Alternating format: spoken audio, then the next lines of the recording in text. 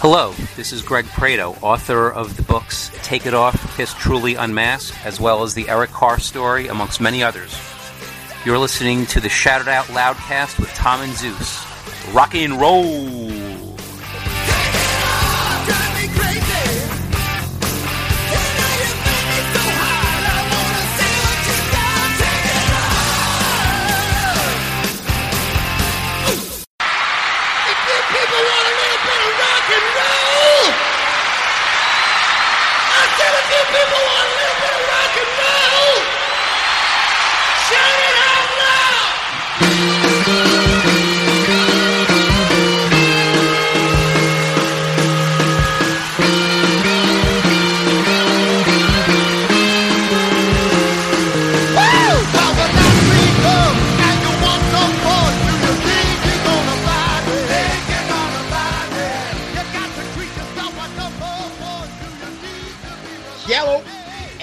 What's up there, Kiss Army?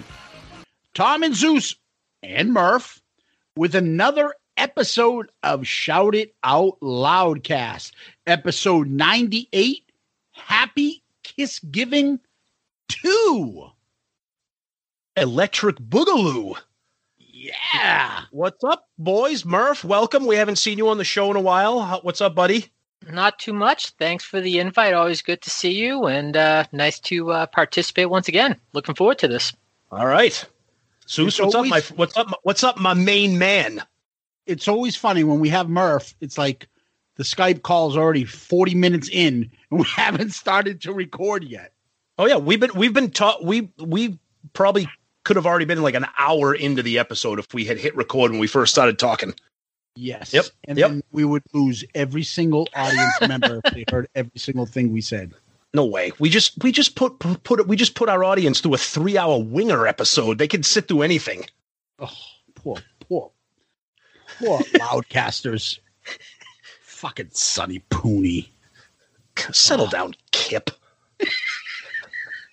Hey, I like the album. Spoiler alert. We found out. I know. So, boys, great to see you guys again. We're getting around that beginning of the holiday season with KISSgiving coming around the corner. And so we're making it a little tradition to have Murph on with us. And but Murph, as we usually do before an episode begins, we look back to the previous episode. And the previous episode was a tour episode, the Hot in the Shade tour. Tom, we usually do a poll. How was the poll and how did it go? Yeah. So the poll for the Hot in the Shade episode was, which of the following songs from the Hot in the Shade set list would you have liked to see added to the End of the Road set list? And the options were I Stole Your Love, Strutter, I Want You, and Fits Like a Glove. And really no surprise, I Stole Your Love took it with 58% of the vote. You had Strutter at 22, and this was the surprise. Fits Like a Glove with 11, and I Want You was last. And we'll get into a couple comments about that poll, but real quick, Murph, since you're our guest, what would be your pick out of those four? I Stole Your Love, Strutter, I Want You, Fits Like a Glove. Even though Strutter was the first song that I really got reconnected to, I Stole Your Love. It's just such a great kickoff song. Yep, agreed. Murph is too scared to have Strutter because his friend that joined us at the KISS concert would probably have a panic attack and flip out on Murph. Hey, are they playing Strutter? No. It's not in the set list. What the fuck? Guy drove up in a white van. No windows. So we had some poll feedback here. Nicholas Grattan said, I Stole Your Love as it's a top 5 KISS song, although I would love to hear Fits Like a Glove. Our buddy Zandon Black down in Australia, I Stole Your Love. When they played this in Sydney on the farewell tour, they completely stuffed the intro and had to stop and restart the song. That wasn't the only error that night. It was probably the worst show of their tour. And then we got Vincent Roman Maroney. Now I'm really angry. This is fucking war. He picked I Stole Your Love because it's the best song on the list, but I almost voted. I'm sorry. He says, I picked I Stole Your Love because it's the best song on the list. I almost voted for Fits Like a Glove because I'd be curious how it would sound with Eric and Tommy. Twisted Kister said, I had to go with a Gene song, and what an awesome choice you gave me. The only way any other Paul songs would be added is if Tommy, Gene, or Eric were singing them. Paul needs less songs to focus on, not more. Oh, okay. Then our buddy Baco, I picked Fits Like a Glove because I don't want to hear Paul sing. Our buddy Jack Pinocchio, without your theme song, Jack. We love you, but it's retired. Yes. I'd love to hear Fits Like a Glove, but I do not want to hear 70-year-old Gene sing, goodness sake, my snake's alive and it's ready to bite. Yes. Good point. Bill Elam, I think the first three choices would be great, perfect world choices, but I selected Fits Like a Glove solely based on reality. Kissman, I stole your love, but I equally want them to play I Want You and Fits Like a Glove. John Gross, I stole your love. Dave G, Fits Like a Glove. A lot of people picking those. We got some fans. Here's a great Twitter handle. Bret Hart's concussed brain. That's the. He said the only correct answer is Strutter. Then we had a lot of people saying I stole your love. So yeah, lots of feedback on the poll. 617-555. Let's get into some episode feedback specific from the episode itself on Twitter. Our buddy Steve never got to see the Hot in the Shade tour. We had to wait until the Revenge tour in 92. I have a lot of bootleg audio and video from this tour. Every show looked and sounded amazing and a hell of a set list. Yes. Iowa Scolger. June 2nd show. I was 13. It was my first real concert that night. Kiss destroyed. They ruined every other concert by any other artist I would see going forward. I've seen the band over 50 times since that. Without a doubt, that was my favorite show. Our buddy Lance, jealous of anyone who saw this tour. Eric Carr is my all-time favorite drummer, and I'm also a huge fan of Slaughter and Danger Danger. I didn't see my first concert until 91. My biggest regret is never seeing Eric Carr live. Our buddy Deuce gets into it too. He says Kiss gets a bad rap for their supporting act choices, but here are the bands I saw open for them in the 80s. Pat Travers, Crocus, Wasp, White Lion, and Slaughter. Ooh, Crocus. Yikes. Oof. Wait a minute. Was that list a positive thing? Is that exactly what he's trying to say? Jim McClanahan says, incredible show by Kiss. I enjoyed Faster Pussycat on the first leg. Not so much Winger, Danger, Danger, and Slaughter. Oh, all right. Oh, God. Then our buddy Jack Broad said, this goes out to Tom and Zeus. Cheers. And it's a bowl of gelato. Based on our friend Paul, who we will get to. DG from Tennessee, saw them in Johnson City, Tennessee, July 18th, 1990. Great show. Paul was definitely on for this tour. Love the episode T and Z. Halface says, great episodes, guys. Smashes, Thrashes, and Hits was released between Crazy Nights and Hot in the Shade. The success of that record may have pushed them to embrace their old catalog. Just a thought. It's interesting. Never thought of that. We got a nice comment here from Nige Savage. Another killer episode, Tom and Zeus. I didn't see Kiss on this tour, but love the album. Although, honestly, I prefer Crazy Nights. Anyway, love the episode as always. Please get Stewart on your show. We will see. Be interesting, some of the conversations we're having right now. So there's some great Twitter feedback as always. And Zeus, you had some feedback from Facebook, I think, too? Yes. Charles Eaton. My first and still my favorite concert ever attended. Slaughter and Danger Danger opened at Freedom Hall in JC. TN. Remembering getting the tickets a month in advance with my buddies on a rainy morning trip to Bristol to a record store. The best times of my young pre-adulthood life. Wow. Tom used to send Bridge to go do that for us, right? That was once. It was the reunion tour. That was back when you had a call, or you could go to like the mall and they had like Ticketmaster outlets. Yeah. So we both kind of took one at a time. That was back before the internet. You had to like call, or Macy's. If anybody out there knows what Macy's is, you'd go to Macy's and they had a Ticketmaster booth inside of Macy's, which was fucking bizarre. But anyways, yeah. Jack Panaccio on Facebook said, I had to go back and rewatch this whole live show. So I think he's talking about the Kissology. Yep. I'd 110% take this show over anything they do from here on in. Wow. End of the Road has nothing on this show. I was born way too late. Haha, great episode. And just to add to the pandemic Paul stuff, 2020 has made Paul the biggest, I'm assuming that's bitch, but it's out in rock and roll. Haha. Alrighty then.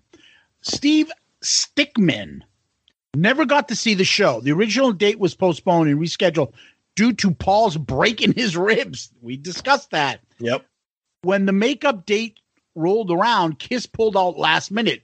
If I recall correctly, the reason was that he re-aggravated the injury. Winger and Slaughter went on with the show playing longer sets, but it was a bummer not getting to see that show, especially considering it was Eric Carr's last tour. Wow. Devin Dungan, great episode, guys. Really enjoyed it. Greg Gould, nice. This is going to be good. Slaughter opened for them when I saw this show in Norfolk, Virginia. Mike Medina, great tour. Our buddy Kevin Jepson. Tom and Zeus porncast. Laughing my ass off. Had to go back and watch Chameleon. Oh, God. Fucking Tori Wells was such a smoke show. You guys should do a porn reviews before you do the go fuck yourself segment. Hilarious. Oh, anyway, I saw this tour with Slaughter and Faster Pussycat. Great show. Okay, I'm going back to Tori Wells now. And he's got a fucking eggplant emoji with like sprinkled water driplets going. Oh, my God. Kevin Jepson. Oh. Murph, any comments on Chameleon? All timer. Top 5. Oh, yeah. I think it's the most watched porn or displayed porn at Stonehill. Oh, easily. Easily. The thing was just iconic for so many different reasons. With Victoria Paris. I can't believe that. My favorite thing of all this stuff is Tom Byron sitting like a fucking doofus in the restaurant while fucking Peter North is double teaming both chicks in there. And then he's sitting there waiting for his pasta bolognese while his girlfriend's there, getting fucking Alfredo sauce.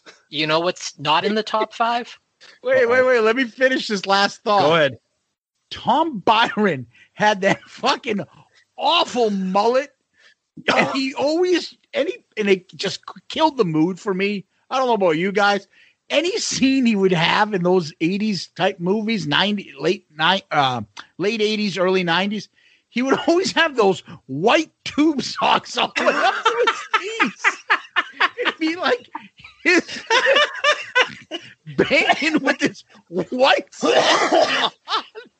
The whole time, like, dude, get this fucking tool bag out of here with this. You need the traction and white socks. It's just proof that porn is made for men because, like, just no regard for the female viewer, where they think Tom Byron with his white tube socks is going to be like sexy.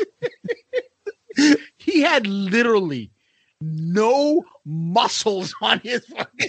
At least Peter North looked like the kid from Stonehill and was defined. And had a fucking schlong that could shoot out fucking Niagara Falls and hit a fucking girl's eyeball all the way from China. He was the man. All right, let's go to the Loudcasters.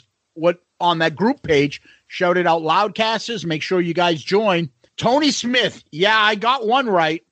And he was talking about the concert. Glad I was the runner-up and got the Vinnie Vincent iron on. I heard that one is prone to not showing up after shipment. Poor Vinny. Yeah. Sean Hammond. Hi, guys. Great episode. I was at the show in Hamilton in October. We had Slaughter and Winger open up. Fly to the Angels was just blown up, so Slaughter was on fire. The place was packed and rocking. I refused to go to the Toronto show. It was one of off bills as Toronto's outdoor venues in the summer months. It was June, so thought of seeing Kiss as second to last in the daylight with zero pyro or effects. Wow. Which Paul was very vocal about during his stage raps, was not appealing. I had many friends go, and Kiss not headlining is strange. The Hamilton show is a memory I will treasure forever. Nice. Craig Moran. This tour was phenomenal. I saw them at the Meadowlands in New Jersey. From the opening riff of I Stole Your Love blew my mind to the end of Rock and Roll All Night. It was an amazing show. Great memories. Could have done without Little Caesar. Oh, that's right. So he saw the show when they were in New Jersey where they played Little Caesar. Are you shitting me, buddy? No, I think he's talking about. I don't know if I think he's talking about the band because that's who I think he's talking about the band. Oh, I thought he was at the show where they played Little Caesar. No, I thought that was in New Jersey when that was played. I thought no, because I think he's referring to the band because I saw them with Little Caesar and Slaughter. Oh, I thought you saw him with Little Kiss. I would have rather that. Jack Sneed. Seen this show in Greensboro was killer good, but I really hate it was the last time I got to see Eric Carr. Bill Algie, great episode. You two are pretty damn chatty. I saw the Shed show in Indianapolis. We got Little Caesar as well. The great was great. So that's it for Facebook. All right. 617-555-0850. You're up next, Murph. Murphy, all right, couple emails. Yep. Got one here that was sent in from David Clark. Hey, guys, great discussion on the Hot in the Shade tour. Didn't get a chance to see that tour, but thought it was interesting about the manager involved in selecting the set list. Question. If Doc McGee isn't helping, I wonder if we might appeal to Chip Magoo to see if he could suggest shaking up the end of the road set list. You guys are great. Keep up the great work. David. Nice. And this one is from Craig Keith. I met my best friend in 1985. He knew of Kiss but wasn't a big fan. I played him lots of stuff from the original 6 albums and was able to talk him into going to see them on the Crazy Night tour. I loved it, but he wasn't impressed. When the Hot in the Shade tour came around, I begged him to give them another chance. From the very beginning, he was like, holy shit, this is awesome.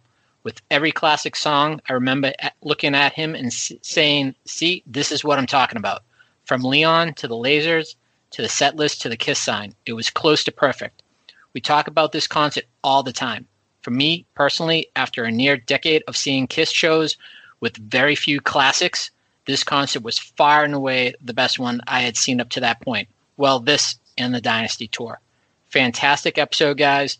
Always good to revisit a great night in one's life, and this concert, it was one of those for me. Nice. Awesome. And I have another email here that I want to read that this is, you guys are going to enjoy this. This email was sent to my work email. How did that happen?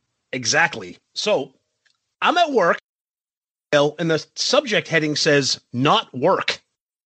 So I get it. It's a guy that I physically used to work with in the same location. We're Facebook friends, but we don't work physically together. We're both still in the department and everything. So he sends me. He's a huge Kiss fan, huge rock and metal fan. Sends me an email. He says, Tom, I checked out a few of your podcasts. Pretty cool and informative. You and your buddy Zeus sound like you're having a blast. I'll be checking out more in the future. So I respond. I go, Nick, how the hell did you find this? How did you find this?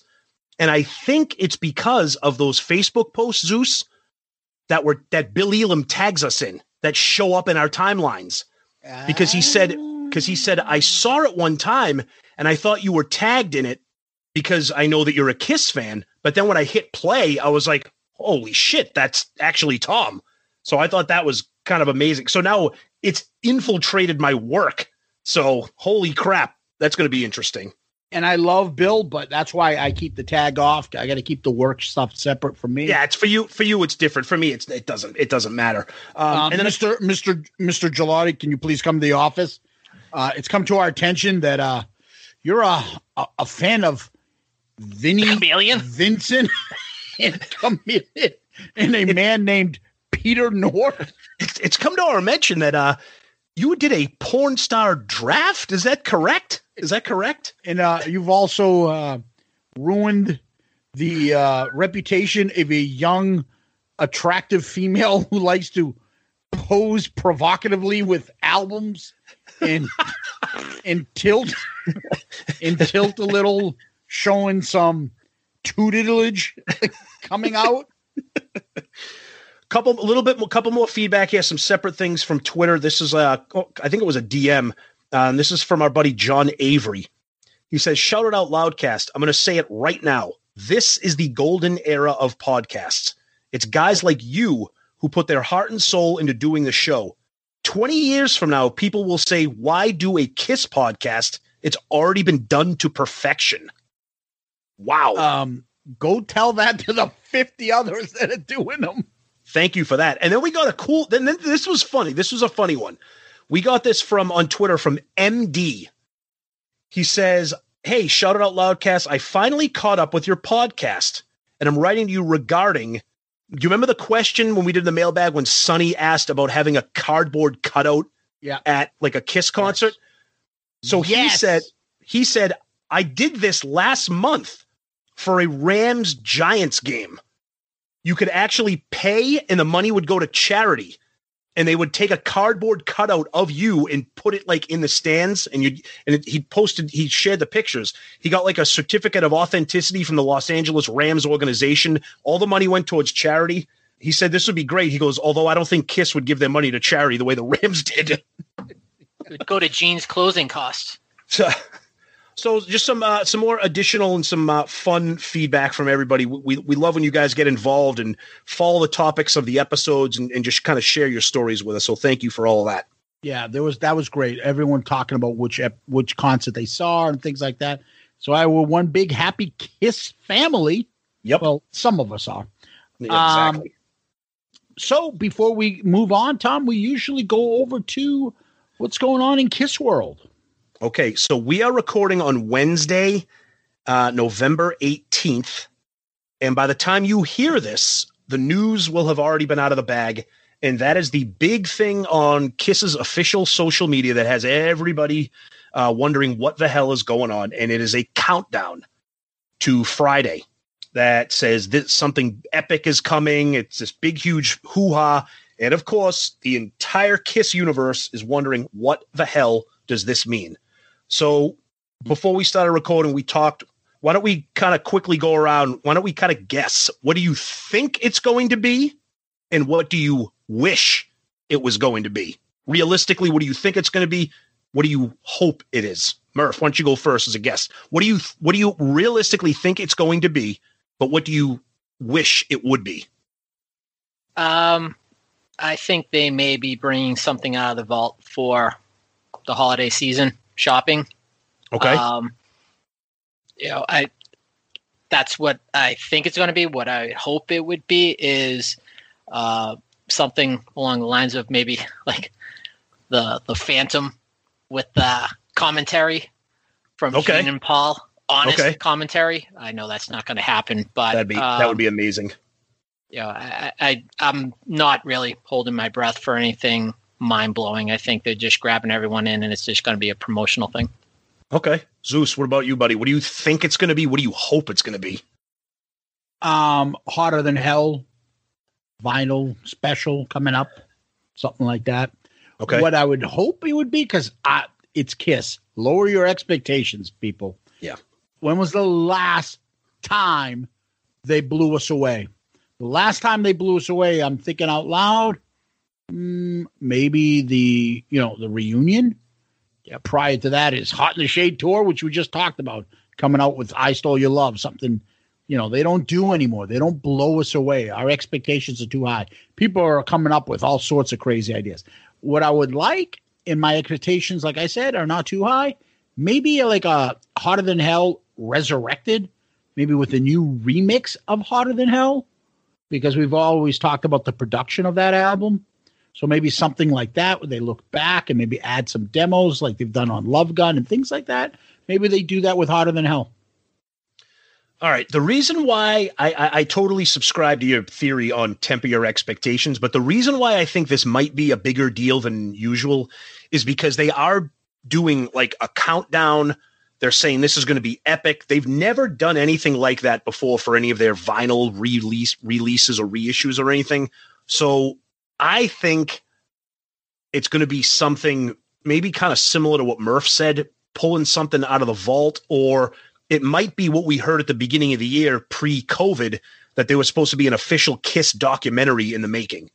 Maybe that has been working on behind the scenes during this entire Well, we time. know it's been worked on. Right. So maybe that's maybe on Friday they'll release like the trailer for it. I don't know. Can I ask you guys a question? Oh, of course. Do you think this is a collaborative effort, or do you think it might be more of just Gene doing something on behalf of the band, just with everything Paul's been doing recently with Soul Station and other things like that? That's a good question. I don't know. I mean, obviously, Gene's the kind of the marketing, merchandising, Paul kind of has like final say, quote unquote, sometimes, but I'm sure Paul has some say, but I think if it's anything like this, I'm sure he's probably like, Gene, you take care of it. Sounds good to me. Gene is the brand. Yep. Paul is the band. Yeah. But Paul has final say. Yeah. So Gene is not running anything unless Paul signs on the dotted line. That's just my opinion. I think it might be the documentary. What I hope it would be, something like you said, Murph, something Vault related, a box set or Kissology 4 or something like that. I hope. But we will see by the time you guys hear this, it'll be out and we will all know. So and we'll either look smart or like idiots. Correct. That's true. Yep. And then another big thing in the news, we mentioned this a couple episodes ago, that there was going to be a Kissmas Masquerade episode in December down in Florida. Yep. And there's been some updated information to that to make this event actually a little bit cooler. So Ultimate Classic Rock actually published an article. We shared it on our social media. And it says, organizers of the Kiss Cruise Fest, a tie into the band's official Kiss Cruise, has announced that a Kissmas Masquerade that will replace the events that were canceled this year because of coronavirus restrictions. The Kissmas Masquerade will star Bruce Kulick, who will perform an acoustic set of Kiss songs with assistance from his bandmate Todd Kearns. Other performers include the Talisman, who are the backing band for both Gene Simmons and Ace Frehley, plus Jean Beauvoir, Rick Derringer, and others. Tickets for the reduced capacity show are on sale now, and the performance will also be streamed live.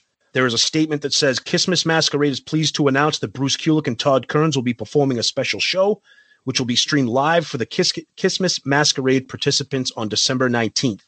Bruce and Todd will acoustically perform classic Kiss songs in an intimate setting. Bruce and Todd, along with the rest of his band, were scheduled to perform at Cruise Fest in Miami on October 28th. Both of those were canceled. That led Mr. Neil Davis and Brian Bell to create the Masquerade. The intent was to provide a smaller and reformatted Kiss-themed event that could both provide an opportunity to end 2020 on a high note, while at the same time adhering to COVID safety best practices.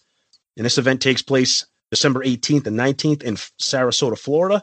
And you can get all the information at kissmas2020.com. We had talked about that before and how cool it sounds, but just having anything with Bruce just raises the bar on that awesomeness. So I'm going to check that out, especially since it's going to be streaming. I mean, Bruce Kulick doing Kiss songs acoustic, I'm in. So that sounds like something pretty awesome, I would have to say. I think most people will agree with that. Absolutely. It's Bruce, and Todd Kearns is pretty cool. Absolutely. So I think that's going to be a great show. So I'm looking forward to that as well. All right. One fun thing before we get into kind of like the final thing with news is our good friend Paul, Pawl Stanley, is back on Twitter. Who knows how long that's going to last, but hashtag live to win. Paul, Pawl Stanley, is back, and he's got his words of wisdom about COVID, about the holidays, about all that good stuff. So if you're into some entertainment and you have a funny bone, check him out. Now, that being said, let's get into the elephant in the room here that we talk about every week, but this week it has really, really, really gone off the rails. And that is everyone's favorite friend of Shout It Out Loudcast, the one and the only Mr. Pandemic Paul Stanley. Now, you have been listening to this show for a while. We've been talking about this. It started out as a goof. It has grown into a full-blown 10-headed monster. And one of the things that I'm learning from people out there, and Zeus, we've talked about this, is that there is a really large contingency of people out there that not only support every single thing that Paul does, but also are extremely outraged at people like me and you. Outraged to the point of insulting people like us who don't subscribe and agree with the Soul Station business. We're not talking politics right now. It's Soul Station right now a little bit. Obviously, politics and COVID, we'll get into it. But we've mentioned this before, Zeus, and I don't understand why I am obligated as a fan to like every single thing he does. The reason we're Kiss fans, and me and you have been Kiss fans since we were little kids. Murph, you came in late, but you're a huge Kiss fan. You've seen him in concert multiple times. It is because of Paul Stanley, the star child from Kiss. That is my right to not want to see him do other things. Maybe if he did other things, I would want to see them, but this I don't want to see. And the fact that people are angry at people like us who don't want to see Soul Station is something that I really don't understand. It's almost it almost ventures into the world of politics. You know, the Republican Democrat, like, how can you feel that way? How can you feel this way? So we'll start it out with that. And Zeus, why don't you kind of tell us where you stand on what's going on here? We've talked about this ad nauseum, and we're going to get into some of Paul's tweets too, to comment on that too. I think I can understand where they're coming from, because if somebody puts something out there and they're like, oh, Paul's got this new thing out and it's a new Soul Station tweet, and I'm tweeting it on my page, and I'm really genuinely excited to see it and talk about it because I like Paul Stanley, the man. I'm interested in what he does. He's somebody that I consider an idol for me personally, and I enjoy that. And then some prick like me or you comes on and goes, yeah, you're a fucking idiot for liking that. Soul Station sucks. You're a sheep. Then I would understand. But if it's just a discussion somewhere and people discussing it, you have a right to like it, and you have a right to not like it. You know, it just goes back to a little bit of the etiquette of things. You know how it works. You go onto someone else's page to shit on their shit, then you're the fucking asshole. Or when they come on your page and they shit on you, then you have a right to be a fucking asshole. Yep. So I think it's all in context. But yeah, there are way too many people that I don't give a fuck what they say. Give them some truth serum that have no idea or interest really in Paul Stanley's Soul Station, but they're so like starstruck that they live in fantasy land. Like, let me praise you on Twitter so then you'll like my comment, and then me and you will become best friends, and me and you will be on tandem bikes and get gelato together. That Pretty shit much. ain't happening. But it's the same stuff. You see that about anything on Twitter or social media. People just liking shit and making comments that you're like embarrassed for them. Or like you see somebody, an actress or something, like, oh, you're the most beautifully stunning woman. Did anybody tell you that? No, nobody told Giselle that she's beautiful. No, she's never heard that. Fascinating. And you know what? She's going to stop what she's doing, dump Tom Brady and her family, and run off to Ecuador and marry you. Like, people are just fucking insane sometimes. And the good in social media makes you feel connected to stars, and then the bad comes in. Makes you think people think they're their friend. Yeah, Paul, I saw you. You are the greatest of all. I see that shit and I cringe. But I don't need to go crush these people's dreams and be like, dude, Paul doesn't know who you are. He doesn't give a fuck who you are. Like, I don't need to say that. But as far as like the insanity of some of these people that are so intent on telling us that this is a great idea, you can say all you want, but you're not going to convince me. I'll give it a listen. I'm a completist, so I might buy it if he releases it on CD. I do like Motown.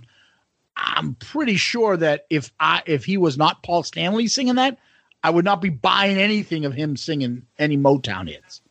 So I don't know. I'm caught in the middle. I would probably say if it's done in context correctly, yeah, tell them they're fucking idiots. But if not, they're harmless. Leave them the fuck alone. They're idiots, but just leave them alone. Murph, where do you stand on this? Because I have a couple comments we're going to read from Paul himself, but just generally speaking, Here's the thing, if you are a fan of this and if you are anticipating it and waiting for it, fine, but don't criticize me because I think it is legitimately uninteresting and borderline stupid. It's the world we're in right now. If you know, in my case, you know, I only see it because of what you are commenting on or others, but at the end of the day, I'm not following them. I don't care. But, you know, if you have that right, you can speak it. And clearly he's got a lot of people that follow him. And as you know, you see on social media, if people are fans of yours, the overwhelming majority are going to be positive in supporting you. And those that you don't like the comments on, you're going to block out. So, you know, it's just, that's the world we're in. And, you know, he's free to do what he wants, and, you know, good luck to him. And, you know, it's like you said, Zeus, R&B, that type of music, I think we're all appreciative of. But if it's good, we'll hear about it and find it on our own. We don't need it shoved down our throats. So, but in the meantime, I will go out there periodically and do a search by his name and see some of the posts and just start chuckling, saying, oh boy, he's just going to trigger a response out of the Shout Out Loud guys. So here's actually the root of where my, I don't want to say the word anger because that means I care too much, but here's where the root of me getting so passionate and so upset about this Soul Station business. It's because I love KISS that much.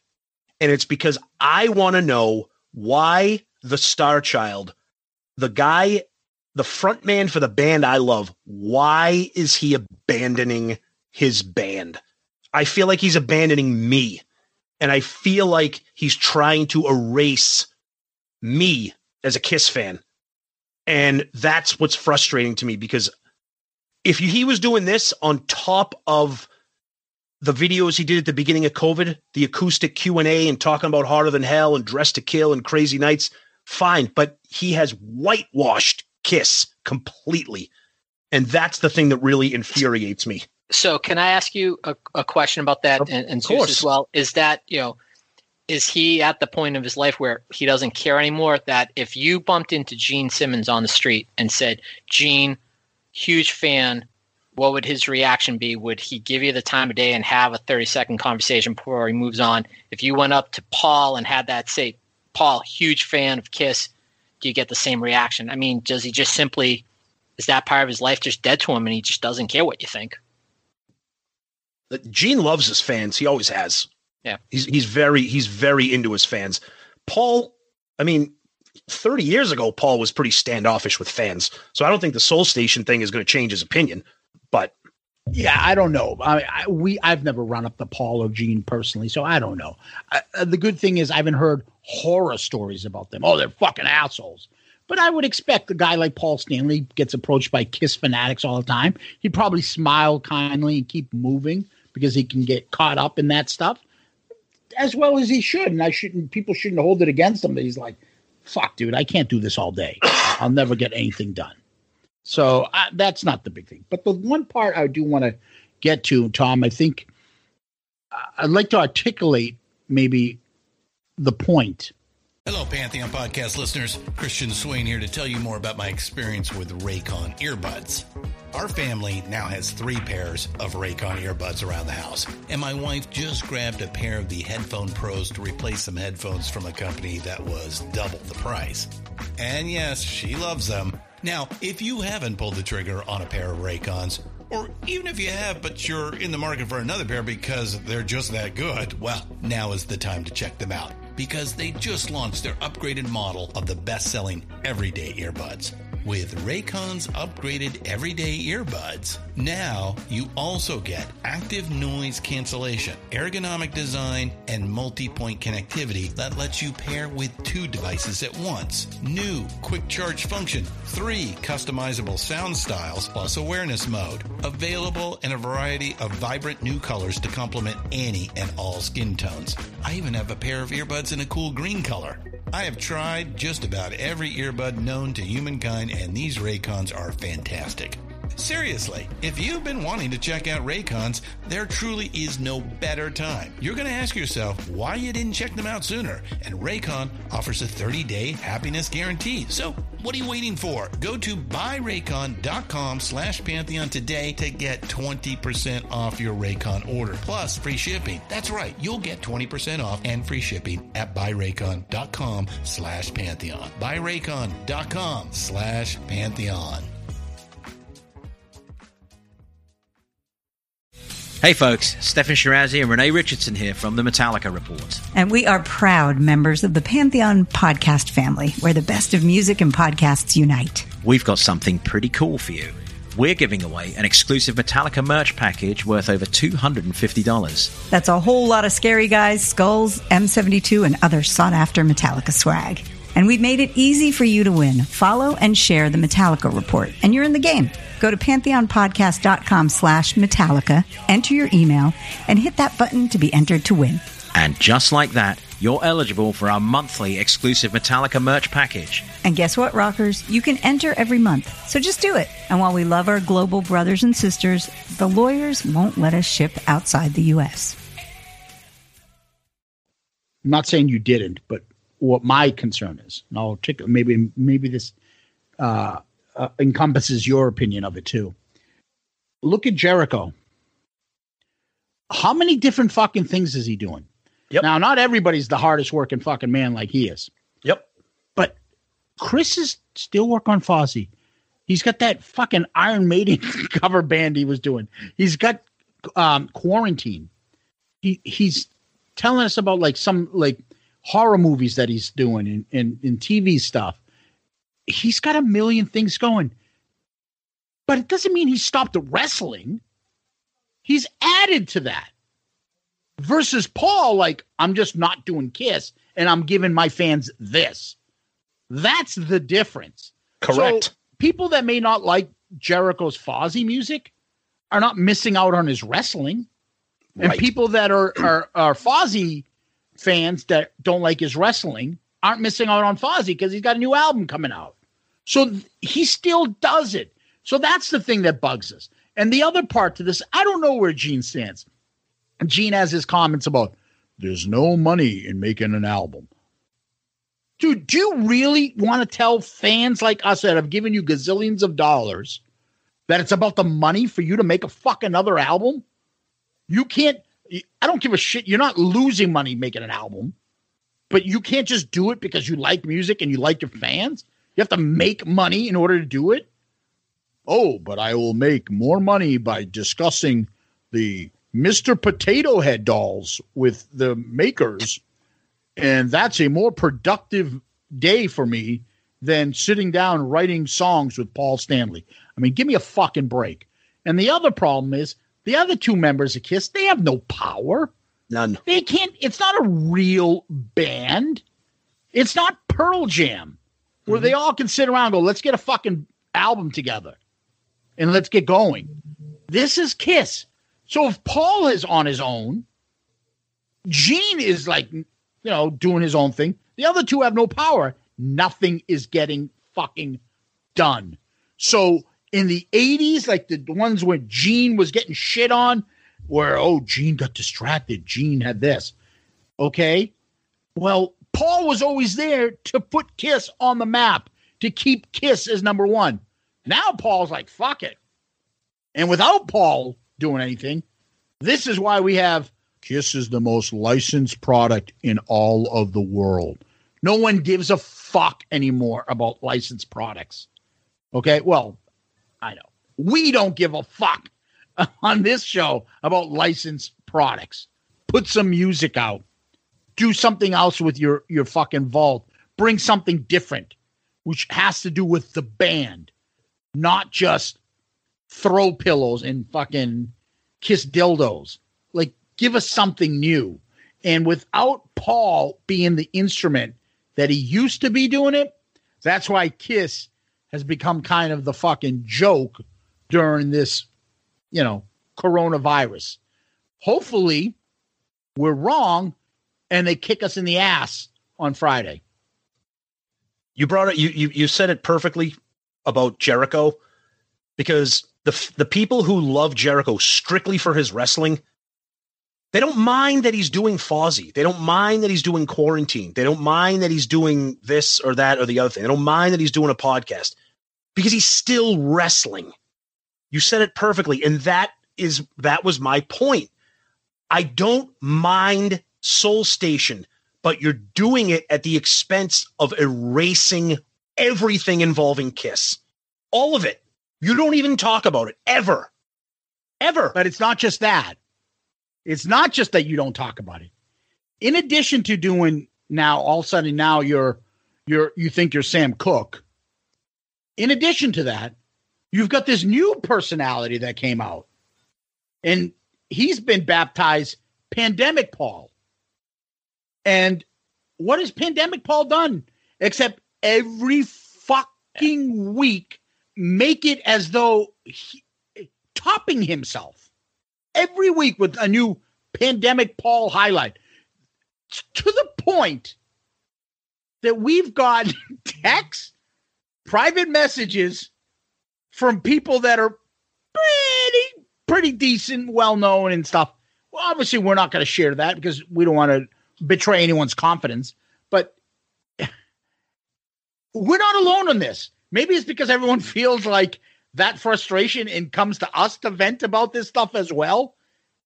We have a shitload of people talking about it because not only is it Soul Station now and Pandemic Paul, the doctor, preaching about stuff and his Renaissance man attitude, it's just, it's exhausting right now being a Paul Stanley fan. For us KISS fans that are of this same mindset. Not all.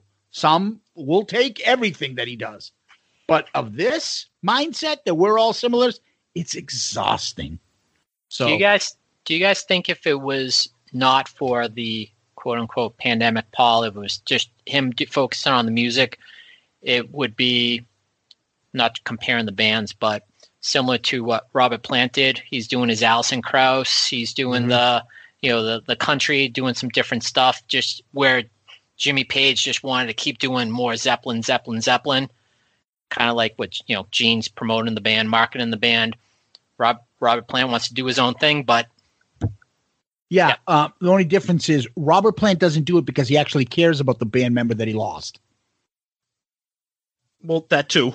That's his brother that he basically lost. Nope, and he's like, I'm just really not interested in performing without my buddy on the drums. Nope, Maybe with his son, it's a little bit different, but I really don't. So I'm just going to do stuff that I like. You guys like it or you don't. But it's not like Led Zeppelin's still together and he's just not discussing the band or promoting it. We've all come to that realization that Led Zeppelin is just not there. They're just not. So it's not as though they've been teasing us. They do something, then they go away. Then they tease us and go away. They've been gone. Okay. So it's completely different. I think he might believe he's doing that. I also believe, and I discussed this earlier with our text exchange, that he's also doing a little bit of the, he thinks he's Rod Stewart now. Let me sing some standards and get a second career.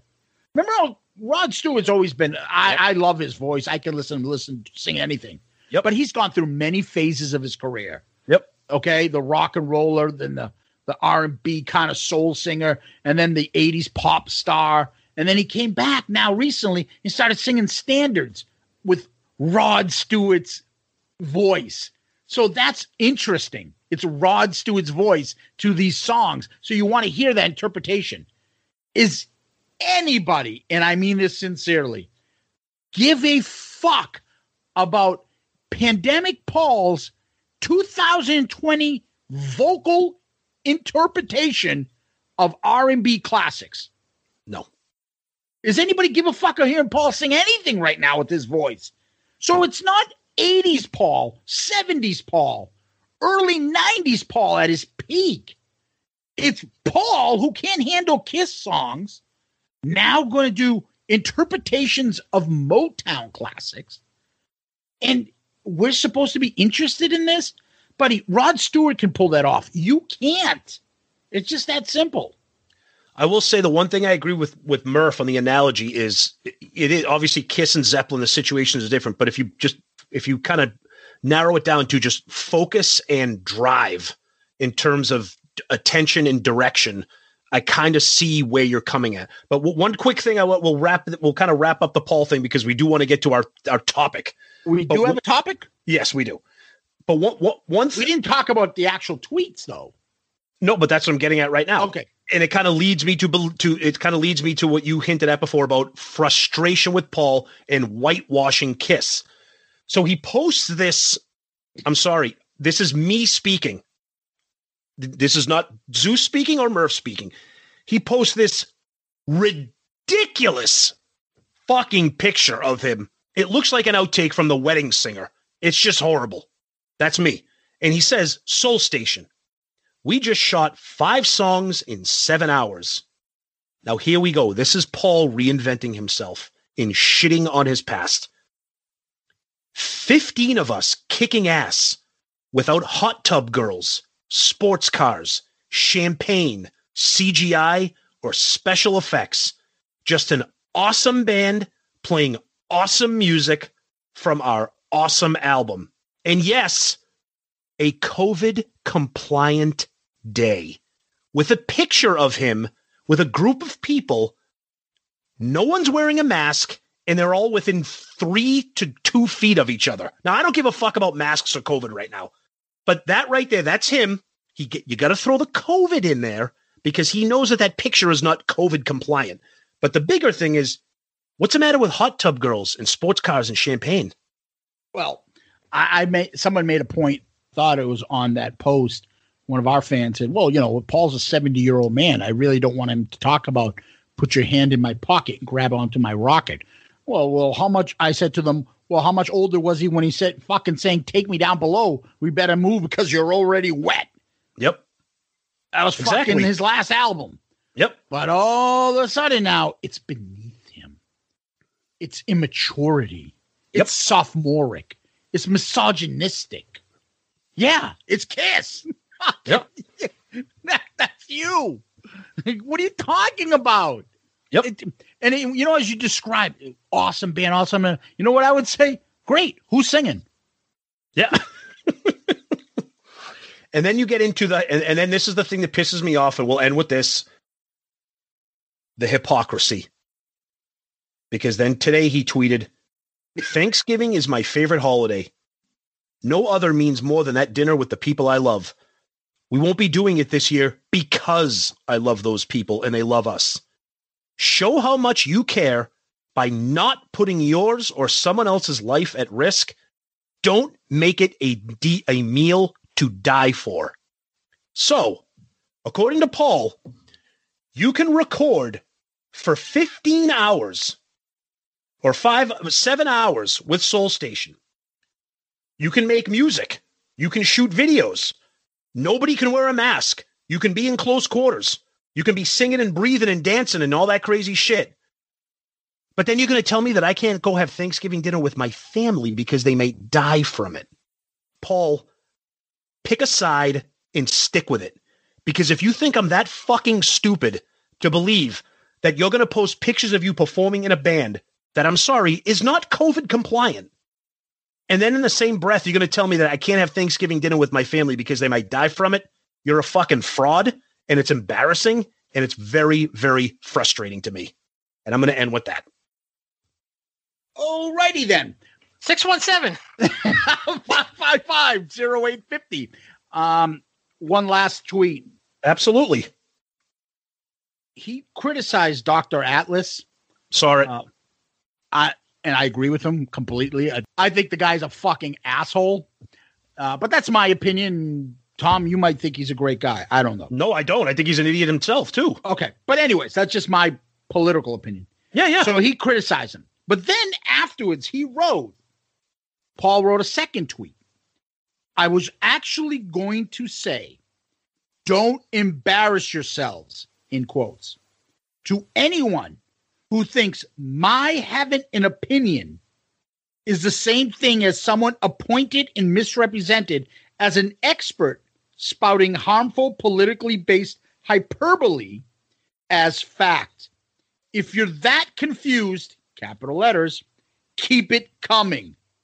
For now, ... So the problem isn't that you do spout out stuff and that you do have an opinion. I like it. I have no problem with it. Some of my favorite artists don't shut up. Thankfully, most of them I'm on the same side as. So Eddie Vedder, I think Bruce Springsteen sucks, so not him. But other artists that are REM, artists that are kind of liberal and they'll make their point set. I like it. You know, I don't mind. Each one can. Paul can have the same fucking thing. But the problem is, for years there was videos and Paul constantly shitting on bands that would do that, or people that would spout their opinions, and the idiots that would follow the people that spouted what those people said. So it's that hypocrisy that comes out. Exactly. Unless he says, I've changed my mind on this, I now believe that I should speak out, and artists should. I've evolved on this situation, but he's never addressed it from being, people that talk about it, artists that talk about it are idiots, and people that listen are idiots. Politics are for people who know what they're talking about. Many times when rock and roll bands become famous, they suddenly think they become very intelligent, and they make fools of themselves and talk about things they don't know about. But the people out there know what they should be doing. They don't need us. We're idiots. To now, I just won't stop throwing out what's ever in my brain now. So, To each their own. We're almost an hour into this episode, and we haven't got to the topic yet. That's okay. Murph, any final thoughts before we move into our topic? No, let's just get on to what we're thankful for. All right. But before we do that, though, we have to tell everybody that we're also very thankful for our wonderful sponsors at adamandeve.com. And if you've been listening to the episode, my nominee for the Go Fuck Yourself Award is pretty obvious, but I'm not going to say that because I would never say that. Murph, you're raising your hands for attention? Yeah, I have to say something here. Uh-oh. The theme for a long time was, to add some spice. You know what was never spicy? Uh-oh. Tom, what? Our dorm room, 4 years, it's the same thing every year. I was on top, you were on the bottom. Occasionally Zeus would pop in.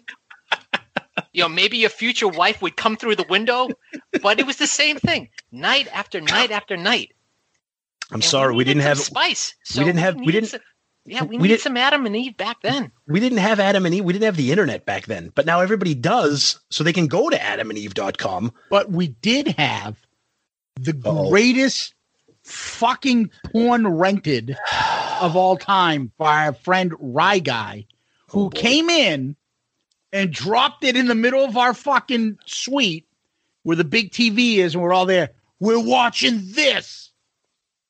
The German bootleg Pissing Inferno. Where literally, in the 80s, fat, ugly German fucking Larry Bird, like reddish blonde hair with mustaches. And that's just the chicks. Like, the guys were just as bad. In a, work factory. And everybody's just, on the job. And then halfway through, everybody just, starts fucking. And at the end, because we're like, right, this says Pissing Inferno. What the fuck? Where is it? This is... After all these people just destroyed themselves with disgustingness, they fucking ended up taking Peter North style urine samples off this one poor girl who got splatted with Mystic River like piss. So there's your spicy movie right there. Pissing Inferno. I don't think you can find that on adamandeve.com, but what you can find on there are awesome deals. If you add anything into your cart, you enter the promo code Loudcast. You're going to get free shipping, tons of extra free gifts. You're going to get those spicy movies. I don't know if Piss Inferno is going to be one of them. Probably won't be. If you're lucky if it won't be. But yeah, check out adamandeve.com, promo code Loudcast. You won't regret it. Good stuff for them. Holidays are coming up, so you never know. Stocking stuffers, good stuff. Murph, any thoughts on Pissing Inferno? Can't unsee it. 27 years later. That's a great way to put it. Do you remember how excited Rye Guy was when he came in with that? Yeah, and it's funny because Rye Guy's like a successful businessman. He's a husband. He's a father, and he has Piss Inferno on his rental history.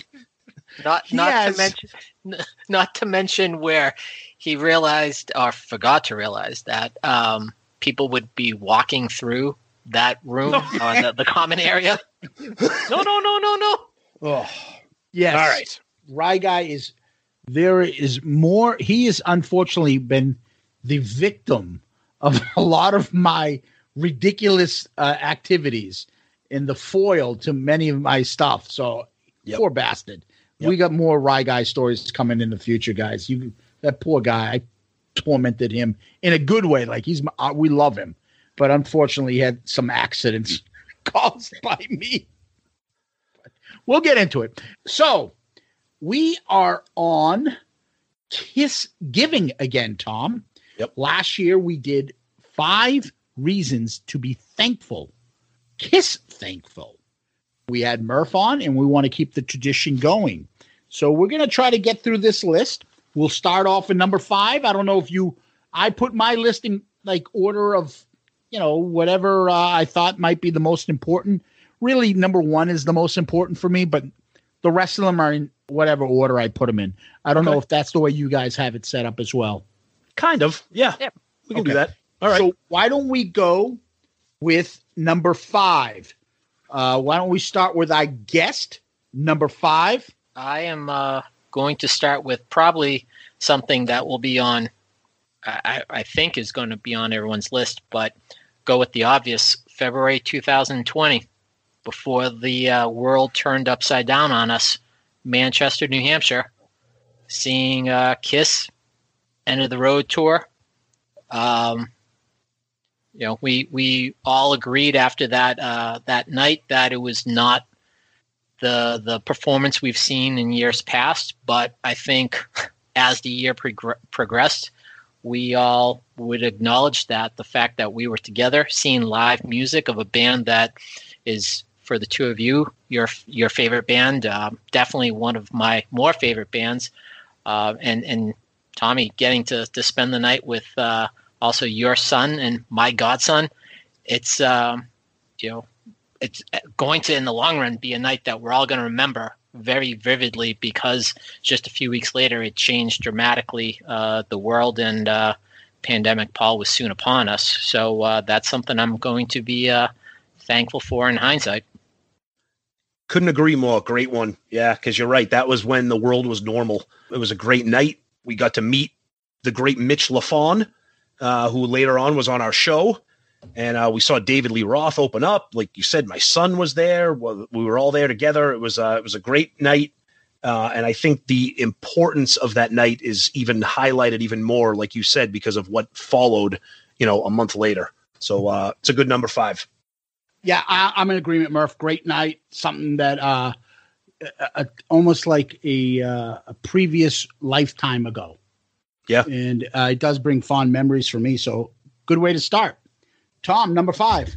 All right. Number 5 for me. I had a couple, I kind of went a little abstract, maybe, if you want to say, but so number 5 for me was the fact that we've been doing the show for 2 years. I was a huge KISS fan, obviously, before that, but over the years, between our album reviews, our drafts, our top 10s, etc., I have kind of revisited and gotten a new appreciation for a lot of songs and albums that I maybe would have kind of disregarded or shelved if the show didn't exist. So I'm kind of thanking the show in a way for the fact that I have kind of opened my eyes to some albums or some tracks or some songs, because when we do our album reviews or when we do our rankings or our drafts, we kind of sink ourselves into that album. We spend a lot of time with them. There's albums that maybe listening to them, I was like, oh, wow, I don't like that as much as I thought I did. Or listening to them like, shit, this is better than I thought. The album Monster comes to mind. wasn't a huge fan of the album, still not a huge fan of the album, but listening to it, I kind of feel differently about it than before we ever did the episode. So I think just kind of exposing my ears to the catalog because of the show is something that I appreciate more. Because sometimes we've been listening to Kiss for so long. Sometimes when you're in your car or when you're going for a run, you're like, I don't want to listen to Kiss right now. I want to listen to something else. But when it comes time for the show, I'm like, all right, time to put the headphones on. Let's listen to Unmasked. Here we go. And I like that. That's great. Awesome. I'm in agreement with you, Tom. I can tell you right now, there's so many things that have changed. I'll give you for a quick example, and that is when we did the Smashes, Thrashes, and Shit. Yes. Those are the songs that I fucking hated when we started the podcast. Guess what? That list is completely changed for me. Hint, hint, episode in the future. Absolutely. Yep. So I have a fond appreciation of what you're saying. So I'm in agreement. Nice.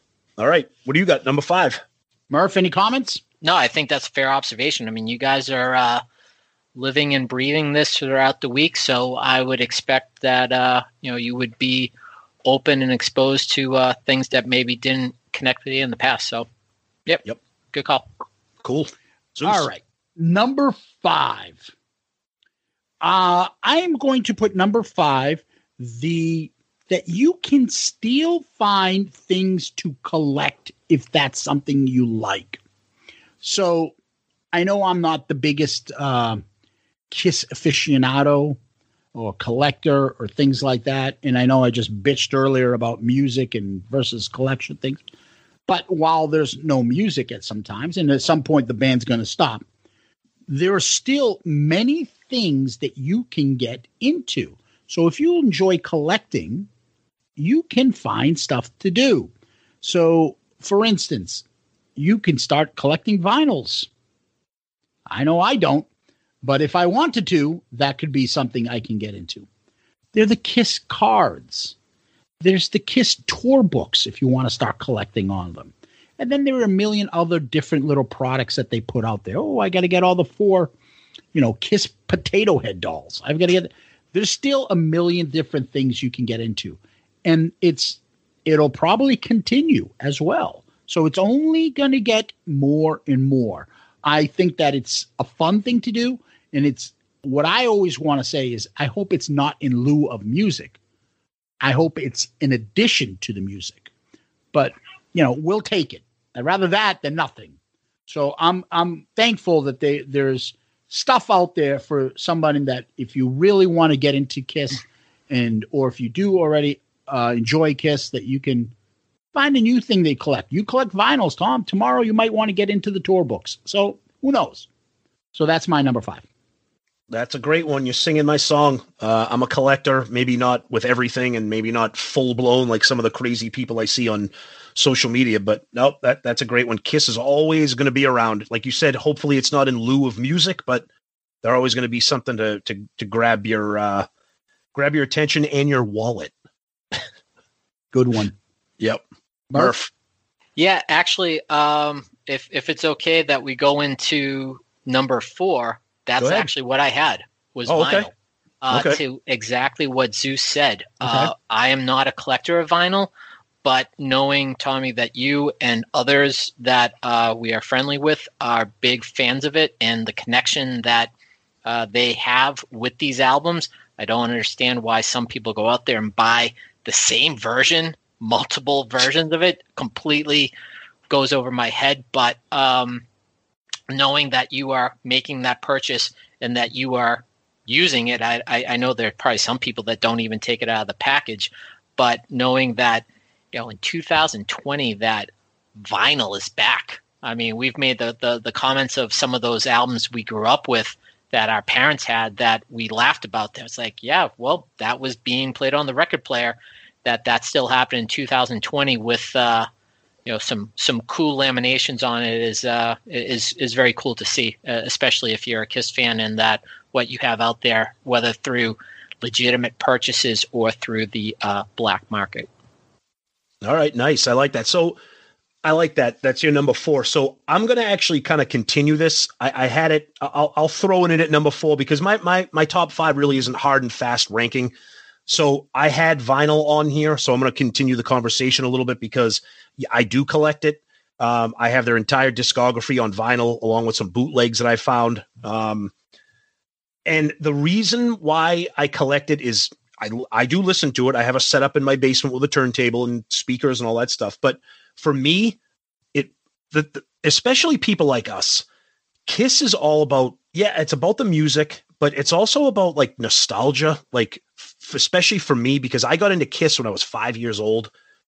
So vinyl right now, it's almost full circle.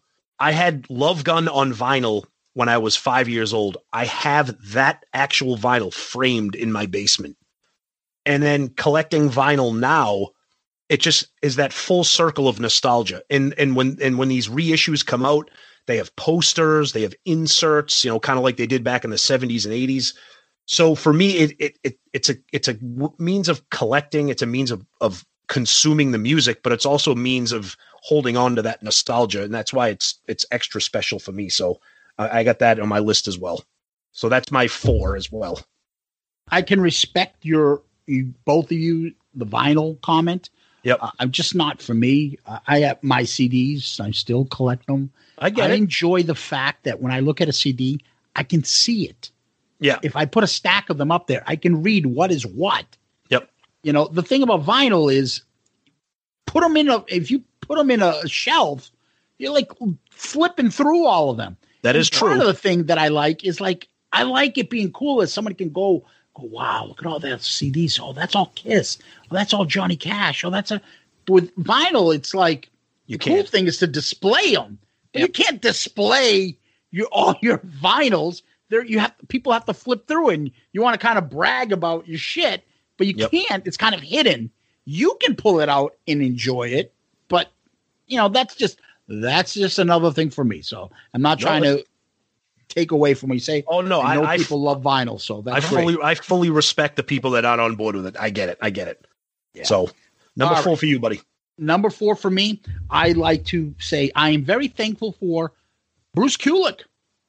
I think that having him around right now and the way he promotes his music, KISS's music, his interaction during the pandemic, his love of the fans, and the way he conducts himself, I'm very thankful for Bruce. Bruce has been awesome during this pandemic.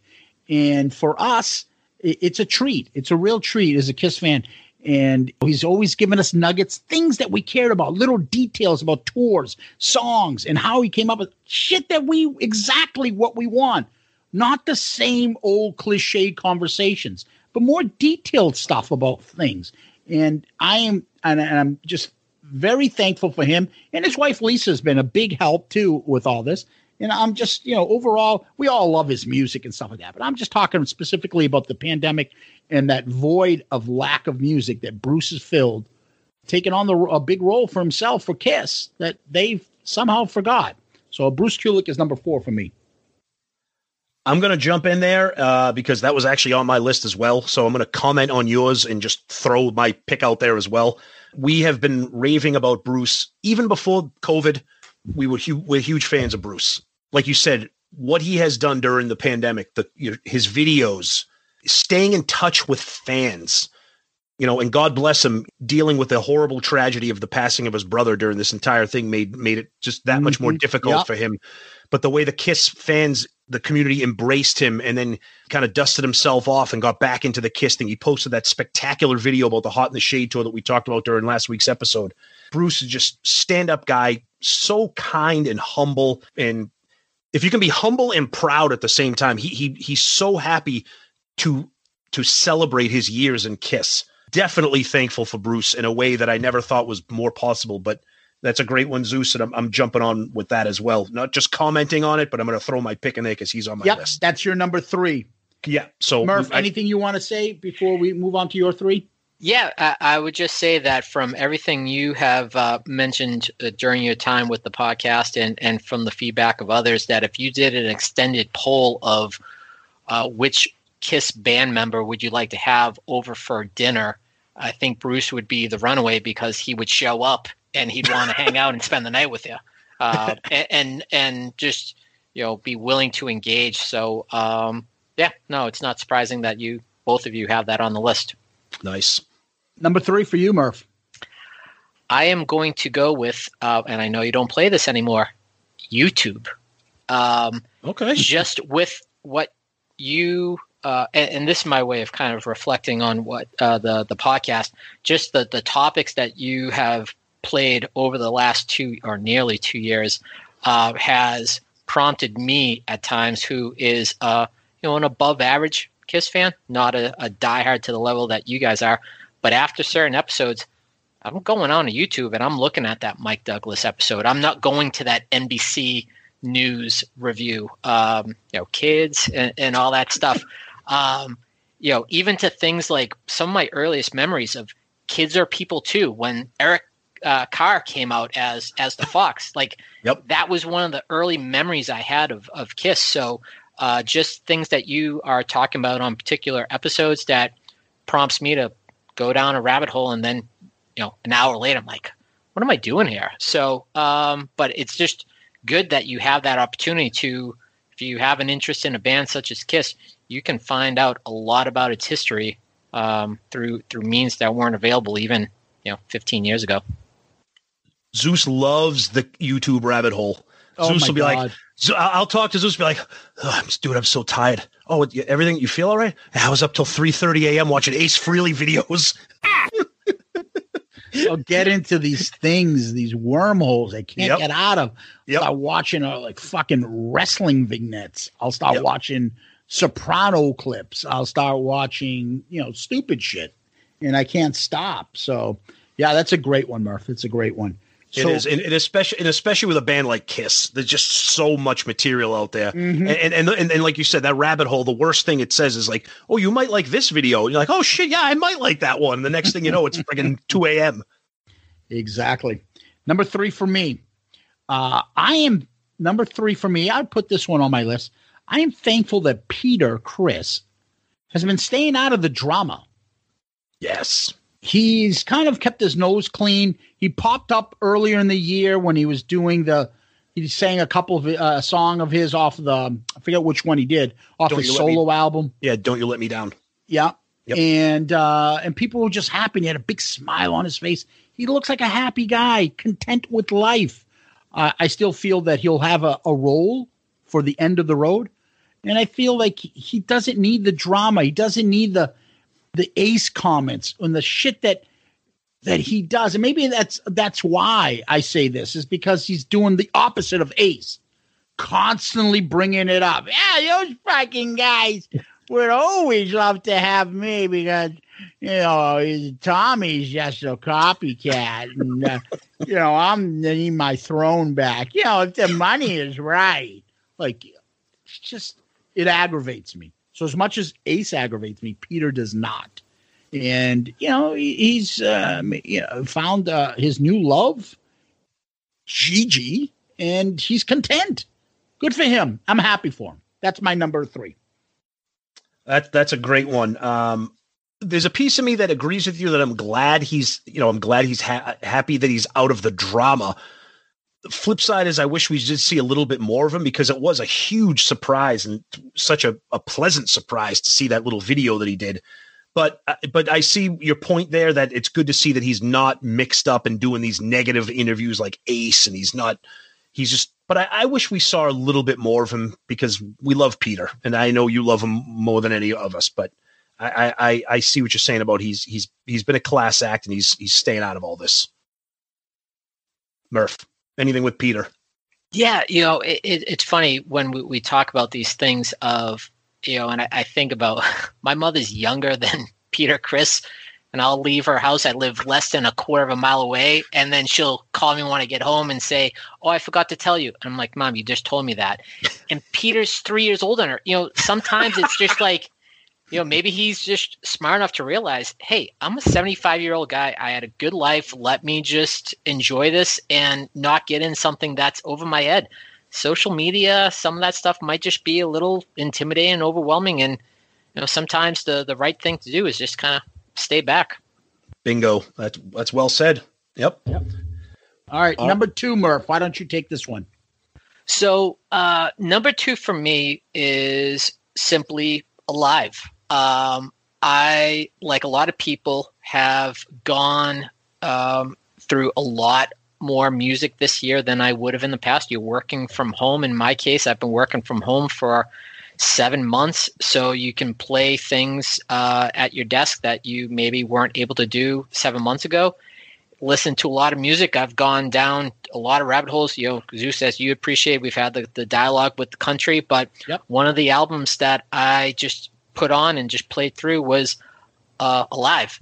And it was before I read the book where I realized that some of it was, studio produced. But for a week in April, I played that multiple times and was like, damn, this really captured the essence of the band. And it doesn't surprise you how they made that surge. So just listening to when they were not Pandemic Paul and Gene with the sunglasses, they were just the Demon and the Star Child and the Cat and Space Ace. It was a nice trip down memory lane. Yeah, the live albums never get old, especially when you're talking about Alive 1 and 2. I mean, I'm on record saying I love Alive 3 and Unplugged and all those, but those two are just, you never get tired of them. And like you said, it's that perfect combination of it's a greatest hits album and it's a live album. It's all at once. And some people might get tired of visiting a particular studio album, but very rarely do you get tired of visiting those live albums. Yeah. Alive, nothing left to say. Yeah. It's Alive. Yep. So, Tom. Number 2 for me, I am thankful for my extensive KISS book collection, because there are times, whether it's show related or whether we're, seeing something else or hearing something else, or I hear a song or a conversation about an album, I grab those books as reference points. Sometimes I grab them, I'll go to the back and then flip ahead to a chapter and be like, oh shit, yeah, I forgot about that. Or sometimes I'll be like, you know what? I haven't read this book since I bought it. I'm going to sit down and I'm just going to read a KISS book, because as a KISS fan, you like to kind of just bury yourself in KISS hysteria. And I love having all these books. And speaking of rabbit holes, go on eBay or even on Amazon, there's a lot of books out there that I don't have, that maybe are out of print and you have to buy them from a third-party seller. Some books that I have kind of bookmarked that I'm looking at getting. And you know what? I know a lot of people like, oh yeah, it's the same story. Yeah, you learn about how they put the ad in the paper for Ace, but it's still that, like I mentioned earlier with vinyl, it's that nostalgia, it's that feeling of that a KISS fan gets. It's hard to explain, and I just love having all those right in front of me to pull apart whenever I want. Yeah, the completionist in me agrees with you 100%. Love the KISS books. Some are better than others, but they're there for you. Yep. So no one's forcing you to read them. You want them, go get them. And that's what I like about it. They're there for those that want to get a little more info on the band. And there's a variety of them. Some on the music, some on the marketing, some on the early days, some on like a great one like Greg Prado's book that just came out, right? That we talk about all the time, Take It Off, which is about the non-makeup era. All over the place. So that's a good one. Murph, anything on books?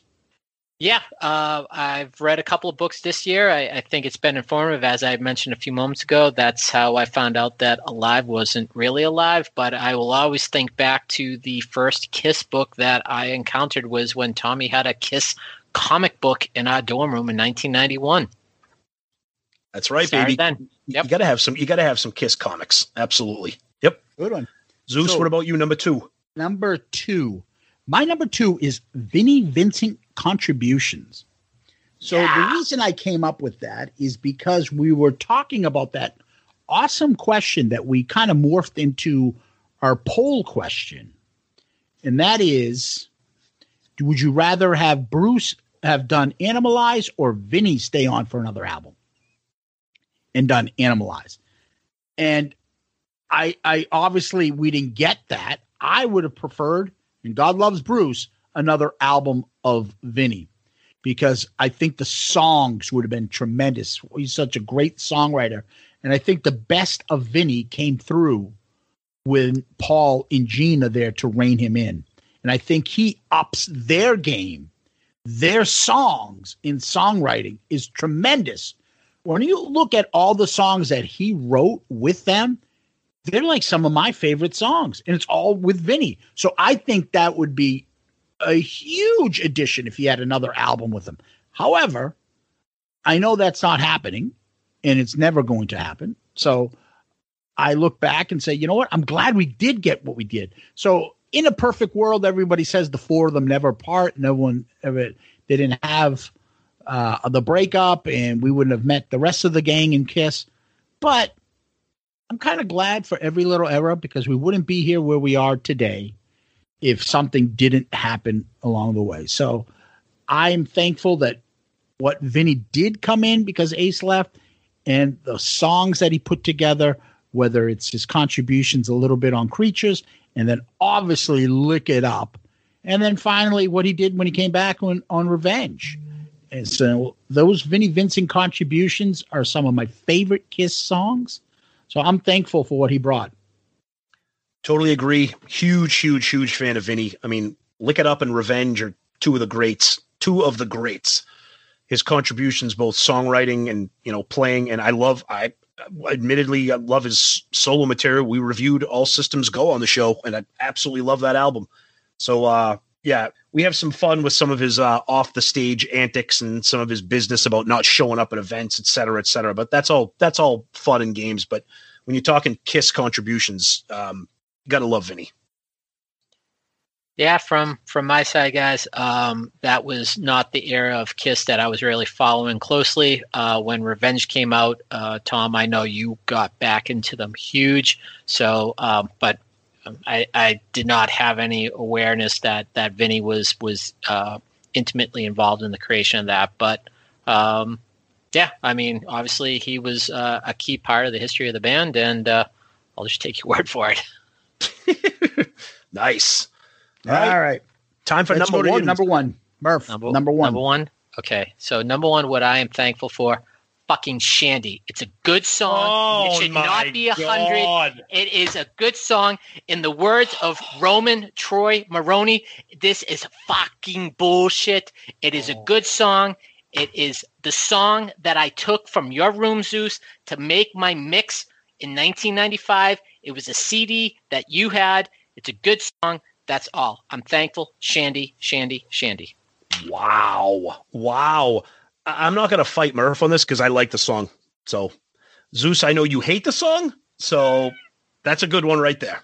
But I'm thankful that Murph likes it, and I don't. There you go. Perfect. Okay. Okay. Perfect. I fucking hate that song, Murph. It is so bad. Ding, ding, ding, ding. It's like those little bells going off in the beginning. Whatever that shit is. Zeus, just think about it. If you and I can have such polarizing opinions on a song such as this, but still have a civil conversation, there's hope for the world. Yeah. But it's also, Murph, and I said it on our last bonus episode, I fucking hate stupid girl names for songs. Oh, like Madeline and this. I don't know. There was a couple Iggy other Pop's ones. Candy. I just Barry Manilow's Mandy. Just stupid. John Travolta's Sandy. But those are normal names. Mandy and Sandy are fine. Amanda is fine. Layla is a woman. I know a bunch of Laylas, so those are fine. I don't know any Shan. I don't know any fucking Madeleines.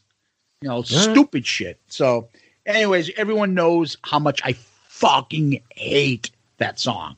But God bless you, Murph. I love you. I felt like I had to come out, and defend it. But love you have a strong opinion, buddy. Tom, what do you want? What's your number one?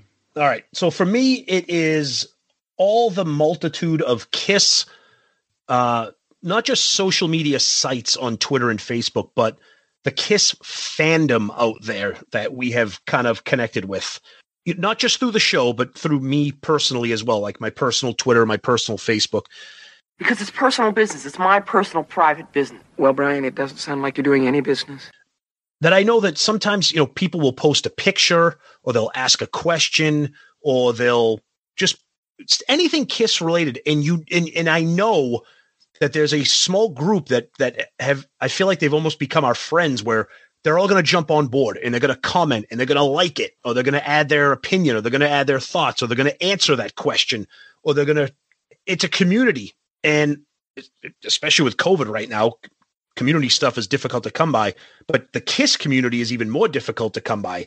I mean, we have our Shout It Out Loudcasters Facebook group. You throw something on there, whether it's a question or an opinion, boom, you know that there's going to be a litany of people jumping in, and it's an exchanging back and forth, and hopefully it's positive. I know on Twitter, it's a lot more positive. Sometimes Facebook can get a little ugly. We talk about those toxic Facebook groups, but I'm grateful that there is some goodness in social media, because we all know that there is some horrible shit going on social media.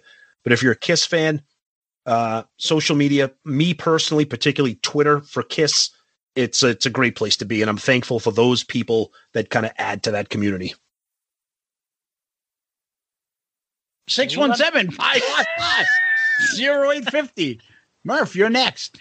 Can you let me know where those sites are? Because I can't find it, because it just seems to be toxic everywhere. No, it's actually individuals more so than it's like pages. There's a lot of KISS fans and music fans out there. I'll get you connected to them, because it's always a good time. If you post a picture of like a new vinyl that I got, and everyone's like, "Oh shit, I remember when I bought this when it came out in 1980," and it just kind of makes you feel good. It makes you feel connected to the KISS world. All right. So you're talking about like the Loudcasters, fans and stuff like that. Yeah, exactly. Yep. Yeah. Yep. I mean, so think about it, Tom. How many can we name off the top of our head? And we're not naming them because in forgetting other people. So therefore we don't going to say anything. We'll name a few off the top of our head. If we forget you, it's not because we don't think of you. It's just a matter of brain lapse or something like that. But I can think of a couple right off the top of my head. Heavy Mayo, Bill Elam, Chris Vickery, Gary Kapp, Todd Herring, Jack Broad, Fat Man on guitar. Yep. Kevin Jepson, Hal Face, Devin Dungan, Nye Savage, Grayson Gallego, Angelo Capasso, Teddy Barnes, Chris Vickery. I don't know if I said JR. I've already said Gary Kapp. How about my Grecian friend, Costa Vutsinas, Jack Pinocchio, David Zanet.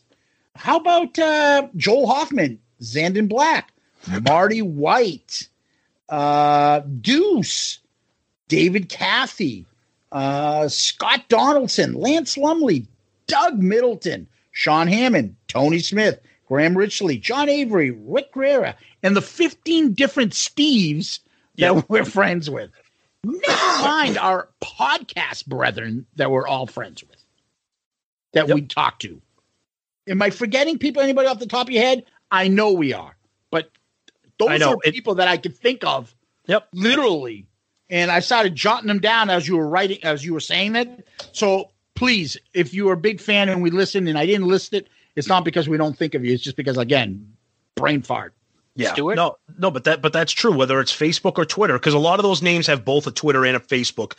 It's just nice, like I said, and those particular people, on top of the people that forgive us if we didn't name you, you know that it's going to be a positive interaction. You know that it's not going to be it's not going to be that toxic shit. It's a friendly community where KISS fans could just nerd out and be KISS fans. And I'm thankful for those people. And again, from the bottom, forgive me if we did not name you by names. You're out there, and we're happy for you. We're thankful for you. Murph, anything? No, I think that's you hit it on that. So everyone, I think, has been accounted for. I've listened to every episode. I know you have a lot of devout followers, and hopefully that list continues to grow in the year ahead. Yeah, you and like Heavy Mayo become like footy pajama twins. You guys, and think about it that way. Murph, you've made friends from our show just by interacting, because they're all cool. So thank you to all them.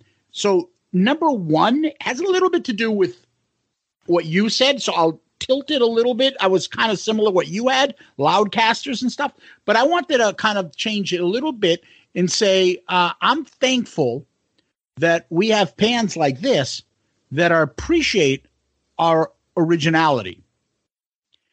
I think that most of the podcasts, we've had this discussion before, most of the podcasts out there are quite similar. Some have different style hosts, but we're all kind of talking Kiss. How many do we need? 20? I don't know. We came in pretty late in the game, but I still feel though us coming in late, Tom, we're pretty original. I don't think there's anybody out there like us. There's some other podcasts out there, pretty original too. Funny ass host, great way of discussing, breaking down their episodes. I'll think of Pot of Thunder, something very original. Let's fucking break down every Kiss song. Break it down, each one at a time. We'll go through it. Finished up. They didn't just say, okay, let's do it all over again. They said, fuck it, let's just do non-Kiss songs. I think they're pretty original. You got Kiss FAQ. You ain't going to find probably more information on Kiss podcast. Those guys are like encyclopedias, full of information. So, and there's stuff that talk about hard rock music. They're not just Kiss-centric, but bring an originality. Fucking the guys at Hotter Than Hell, they know shit about bands that I'm like, what the fuck? Who? Steve pulls out shit and BC, BB, and Dylan, like, what band? Like, what the fuck, huh? Those guys are great. Then you got fucking the guys at Grown Up Rock. Shit, half the bands that they name from in Sweden and shit that I'm like, what the fuck is this? But then they can do game shows where Sonny's pulling out names and stuff of things that are like out of, like, who the hell thought of this stuff? You know, and it's hard sometimes because you get put into this, I don't know, podcast community that it's kind of easy to be like, let's just take that. Let's just do this. Let's take this. Let's take this. We kind of say it all the time, Tom. We wanted to set up the podcast that we wanted to hear, right? Just like Kiss wanted to see the band they wanted to see. Well, that's what we kind of did. Talking about Kiss with no limits, kissing their ass, loving them, and then shitting on something if we don't agree with it. You take your pick.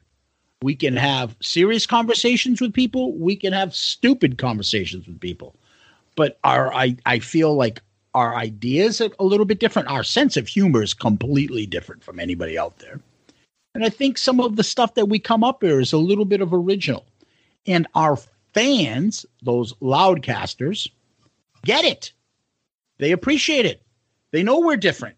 And they like that. And if you don't, then don't listen. But I enjoy the fact that we're different and that we're original. And our fans appreciate that. So that's what my number one is. Yep. And when we started the show, the one thing we said was we're doing the show, we're hitting record, and we're doing the show. There's going to be no script. We're not going to be somebody different when the mics are on and the mics are off. This is it. You guys have been listening to us.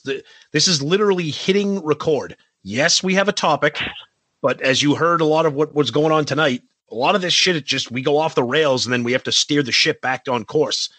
And that's how we are. And we're thrilled beyond belief that we have fans out there that enjoy that. I guarantee you there's people out there that are like, I can't listen to those guys. I'm going to go over here. That's fine. Like Paul said, an extreme close-up. If you love us, great. If you hate us, that's great too. If you're somewhere in the middle, get out. You know, I'm not going to tell you to get out, but that's, you know, originality, I think, is the straw that stirs the drink. And people know that when they come here, they're going to get a topic. It's going to be Kiss related, but they also know I got to listen to these guys because some shit's going to go down and I don't want to miss it because I know that they're not just going to talk about, you know, the Destroyer album today when they do their album review. There's going to be some shit going on that I'm not going to get anywhere else. And I want to hear it. And we're thankful for that, for you guys. Yeah. And then let's address something too that kind of came up recently. And that is, look, there are so many Kiss podcasts. There's only so many Kiss subjects, but matters that you can discuss. I still think there are a lot, but if you're not kind of creative, then there aren't that many. And me and Tom have never done this. What are they doing? What's going on over there? Oh, I like how they did that. Maybe Tom, what do you think if we do that? You think we can do it like this? Never done it. Never have. Have we touched something that somebody else has? Yeah, because you know what? It's not like, hey, I'm going to talk about Love Gun. Oh, that you're stealing from me talking about Love Gun. That's not what we're talking about. But it's one of those things that we plan our show based on what we want to do, not what anybody else is doing. What are they doing over here? What's going on there? And just, to be honest with you, we've been seeing a little bit of the opposite happen with some of the stuff that we do. There's been a little bit of, what are they doing over here at Shout Out Loudcast? Oh, let's do this. Let's try to keep up with this. Let's try to do this. Let's try to get this. So, you laugh it off a little bit. It's podcasting. This is meant to be fun. But at some point, there comes a point a little bit where it gets a little bit annoying. And you kind of take it as a little bit disrespect. It's a little aggravating. So we kind of joked about it earlier today. And there's been a little bit of that going on lately. So I know you wanted to kind of make a couple comments as well, Tom. And I feel like Murph has got his hand up over there. Do you want to jump in, Murph? No. I was just going to say that when you two started this podcast 2 years ago, I was like, hey, I'll sign up and give it a listen. KISS is, probably a top 10 band for me, but not top 5. My favorite bands. I don't listen to any of those podcasts. And frankly, you guys, I've known Tommy for over 40 years. I've known you for 30 years. If the podcast wasn't that good, I would have been a subscribed member and wouldn't be listening. But every week I listen. And now on a Wednesday night, you're doing a podcast wearing our T-shirt. Yeah, with 3 blue moons into me. But it's because it's entertaining. You guys keep it fresh. You keep it honest, and you're doing something that's engaging. You don't have to be a KISS fan to enjoy the podcast. You have to be a Piss Inferno fan to enjoy the podcast. But you guys do things that are out there that let's face it might offend some people, and it's not going to be for everyone. But you're just doing it very consistently to what you said at the beginning. You're going to be honest. You're going to do it the way you want it to, and kudos for keeping it real. Thank you, Murph. And to comment on what Zeus said, hey, look, imitation is the sincerest form of flattery. I don't know if that's what's happening out there, but sometimes perception can be reality. There are finite things to talk about when it comes to KISS sometimes, which is why we really challenge ourselves for creativity and originality. And we want that from the shows that we follow, or the shows that we, look at, or the other community, or our companions, or et cetera, et cetera. And that's the way it should be. You mean we don't do 20-minute before the show and say, what do you want to talk about? We don't do that. We spend an hour while on air before we get to our topic, which is even better. Breaking it down, like how it's going to go in some sense, have some form of who we're going to do the previous episode. What was the poll? Yep. How's this stuff? Whose comments? Whose review we're doing this week? Things like that along the way. But there is a little bit of lately stuff that's kind of, copying. Yeah, basically. Sorry. And whether it's topics, presentations, now that being social media things that we do that all of a sudden others are doing, or the way things are getting posted or tagged or excels and all sorts of other shit that's been happening a lot lately. And it gets to a little bit of the point, but it doesn't matter because in the end, Tom, what's going to end up happening? We're the better show. What I'll say about that, and all joking aside, I'm being a smartass, like you guys know that we are on Shout It Out Loudcast. Look, at the end of the day, you choose the podcast that you want to listen to based on the hosts, the topics, and the presentation. If there's a topic that we've covered and you see another show has done it, you may like the way that they did it better. Good for you. We're still here and we're not going anywhere. So to wrap all that up, we are thankful for our originality, and we're thankful for you guys for recognizing that and being on board with it. And the time that we get lazy and stop being original and stop getting creative ideas is the time that we'll probably let you guys know that we're calling it quits. We're final part of season 2. We're in the final stage of season 2. We've already got shit already planned for season 3 and thoughts of season 4. Oh yeah. So like we're not resting on our laurels. We're like, okay, so next year we'll do this and we'll review these albums and then we'll do this and then we'll do Happy KISSgiving 3 and stuff. Although we will, but we have other ideas, other people we're going to interview, other stuff. We're going to keep getting bigger and better. And it's all thanks to you guys. So absolutely, you guys will challenge us and we'll go up to that challenge and get this show even better. And we'll keep working that hard because you guys are worth it. Now, absolutely. If only Kiss would treat us that way, right? As fans. So perfectly well said. Well said. And just to wrap up the Thanksgiving thoughts, I've said this last year and I'm going to say it again. There's nothing I'm more grateful for when it comes to this than the two people I'm looking at right now, Murph and Zeus. Having you guys here, it's the greatest, and it's what keeps the show rolling. And I thank you guys every day for being part of this. Obviously, Zeus, you're a part of it every day, every week. But Murph, you're part of this family too. And I'll say it again. I'm thankful for you guys and what we have. Echo right those sentiments. Yeah. Right back at you. Perfect. Good. Awesome. All right. Murph usually has questions for us. I do. Uh-oh. And when he's on the show, instead of viewer questions, Murph asks them. Murph, what do you got? And I actually have two. And this one here, I've been actually waiting and hoping I would have the opportunity to bring up in my Kiss books this year. I was not aware of their interactions with Bryan Adams over the years. And knowing that we were all fans and we grew up during that time when Bryan Adams was at his peak, what song that Bryan Adams had success with would you have liked to have seen him give to Kiss over the years and make their own?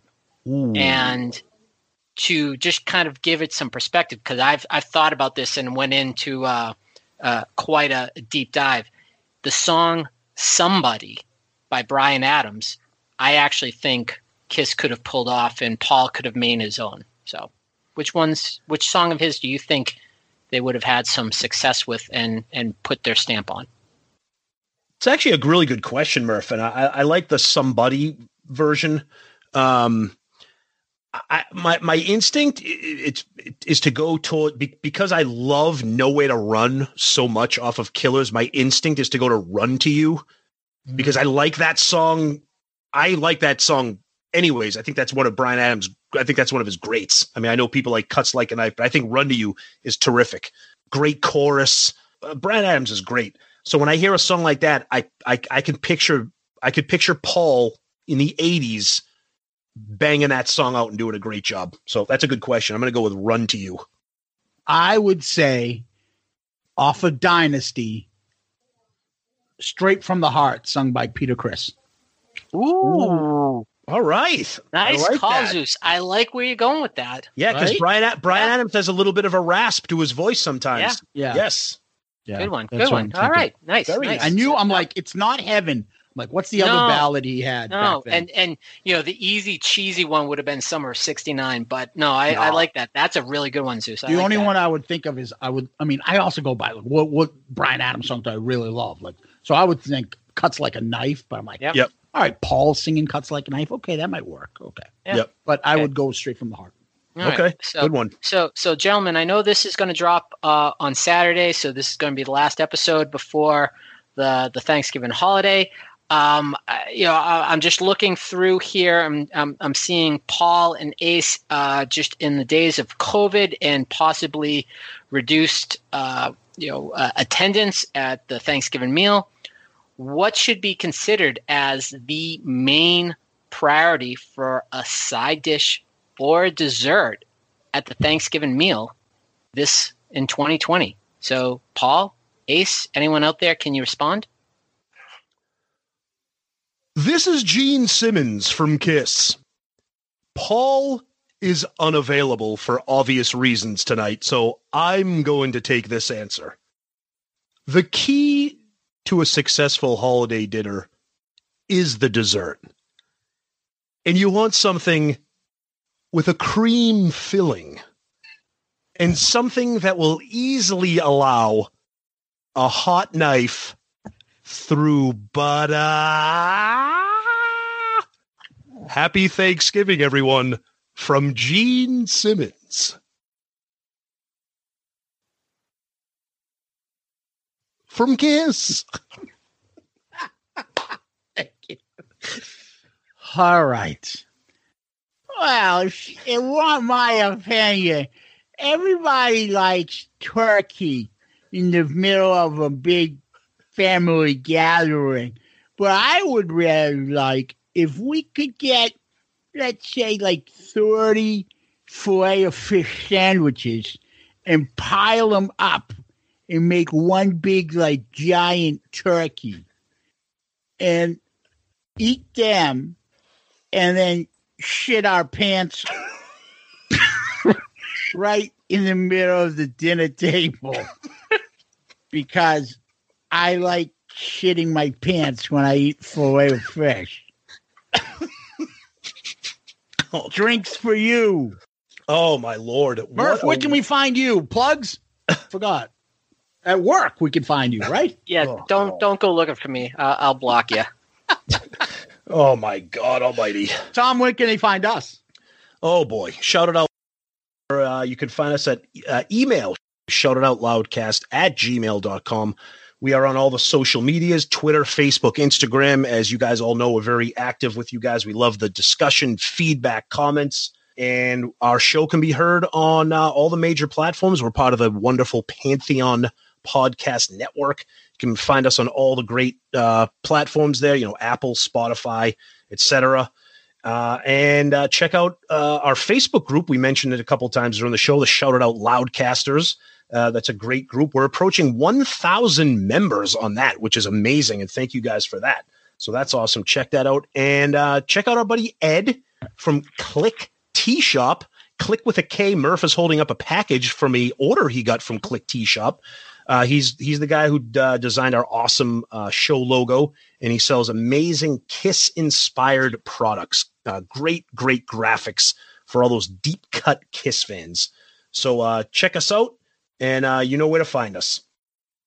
Yes, and I always tell people, please direct message us. Twitter, Facebook, Instagram. The emails are always our favorite. We love reading the emails. We love the fact that you guys reach out to us, and you see the fact that we communicate with you guys back. We try to hit as much as we can on social media, when you tweet us or Facebook and stuff. But, the interaction's what makes this show work. And as you heard a lot of the things we were thankful for, please keep them coming. Maybe next year we'll have a bunch of new people that we want to say thank you to for being great listeners. So please keep them coming. And then the other part I would like to say is please give us those 5-star child reviews, 5-star child reviews on iTunes, on Stitcher, Spotify, podchaser.com, Amazon, wherever you can find us. Please, it's a big help to us. It means a great lot to us. It allows for other artists and other people to find our show, moves us up the food chain, and gets us to keep coming up with new and creative ideas for you guys. And we actually got a 5-star child review recently, and this was from Bass Demon 73 through Apple Podcasts Canada. And he put one on, but then he deleted it. It still shows, but he deleted it and put a newer one on recently. Uh-oh. So I think I hope it's still the good. comments are just as good, but he just added something a little bit different. And he writes, Tom and Zeus, a guarantee to entertain you while providing their opinions. We certainly don't always toe the KISS corporate line. At times they have guests to add insight, and their monthly bonus non-KISS episodes are always worth a listen. Definitely entertaining. Highly recommend. If you don't get a laugh, listen to these guys. I'd say you're bitter from listening to Stewart's show too long. LOL. That's Listen, great. Wow. Thank you so much. And, it's always funny because Base Demon 73, I don't know who that could be because I don't know. That name doesn't ring a bell to me. Nope. Feel free to reach out to us. Send us a message. Tell us that was me. It could be somebody that we never expected. It could be Murph. Who knows? But those 5-star child reviews, big help. We greatly appreciate them. Please keep them coming. So thank you very much. And what we usually wrap up with is famous last words. Murph is always good for something funny. Murph, what do you got for us this week? I'm waiting for the morning light. Then every night, I wonder why. I always try to play it cool. I mean hello, but say goodbye. Oh, such poetry. So before I do my famous last words, I want to throw in one final thank you for Thanksgiving as we wrap up. And that is, I want to thank the spectacular lineup of guests that we have been blessed with for the year 2020. We're going to get into all that when we do our end of the year review show, but I wanted to throw that out there because we can't forget that. Absolutely. Yep. So here we go. You got your script from a Cosmo guide. 15 ways to find a lover. Don't you make me chase you because you, the author, lied. You'll get your answers, babe, under the cover. Ugh. Man. That's the guy that's trying to tell you, what's going down. On this week's episode of That's My Mama. My mama. So I've saved this one. Oh, no. For when Murph's on. Oh, boy. Because I think Murph will appreciate this. Here we go. This bud's for you.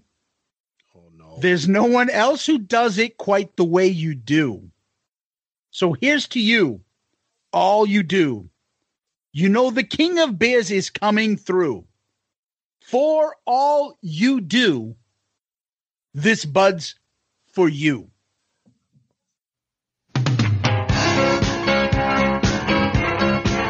This bud's for you. There's no one else who does it quite the way you do. So here's to you. For all you do, you know the king of beers is coming through. For all you do, this bud's for you. This bud's for you.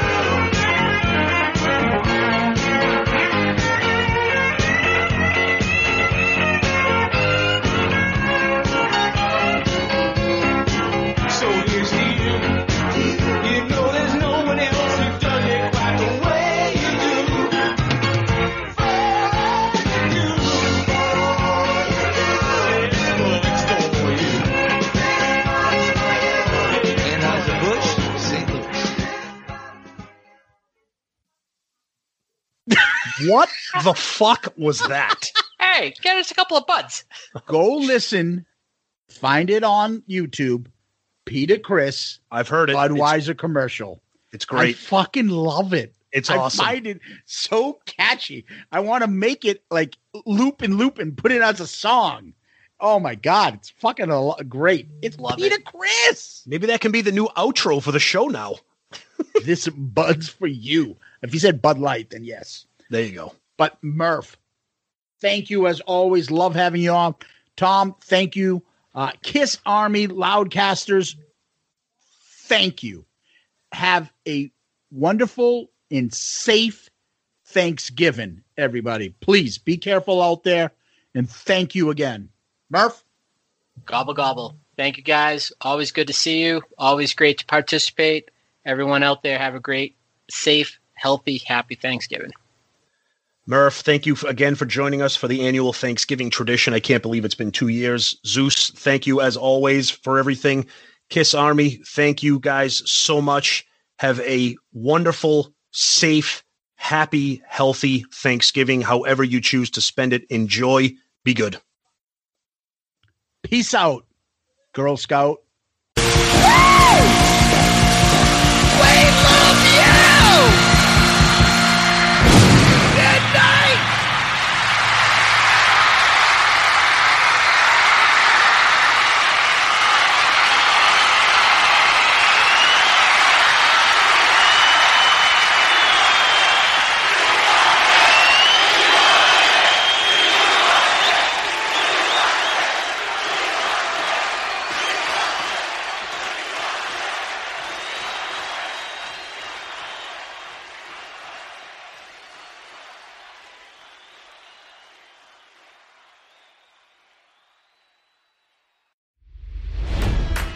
It's NFL draft season, and that means it's time to start thinking about fantasy football. FantasyPoints.com features industry-leading experts and prognosticators using proprietary hand-charted data to help you score more fantasy points. FantasyPoints.com is the place to go for whatever kind of fantasy football you play. Whether you play fantasy football, daily fantasy sports, or do a little bit of everything, Fantasy Points has the meticulously researched content to guide you to victory. And why wait for the fall? Fantasy Points also covers the new spring football league, the UFL. Join the guru, John Hansen, Scott Barrett, Joe Dolan, and other massive names in the fantasy football universe with an exclusive offer. Use code Pantheon for 15% off any Fantasy Points package, including the all-in package, with access to every article, tool, and data nugget that Fantasy Points has to offer. That's FantasyPoints.com and code Pantheon for 15% off at Fantasy Points. FantasyPoints.com, code Pantheon. Score more fantasy points.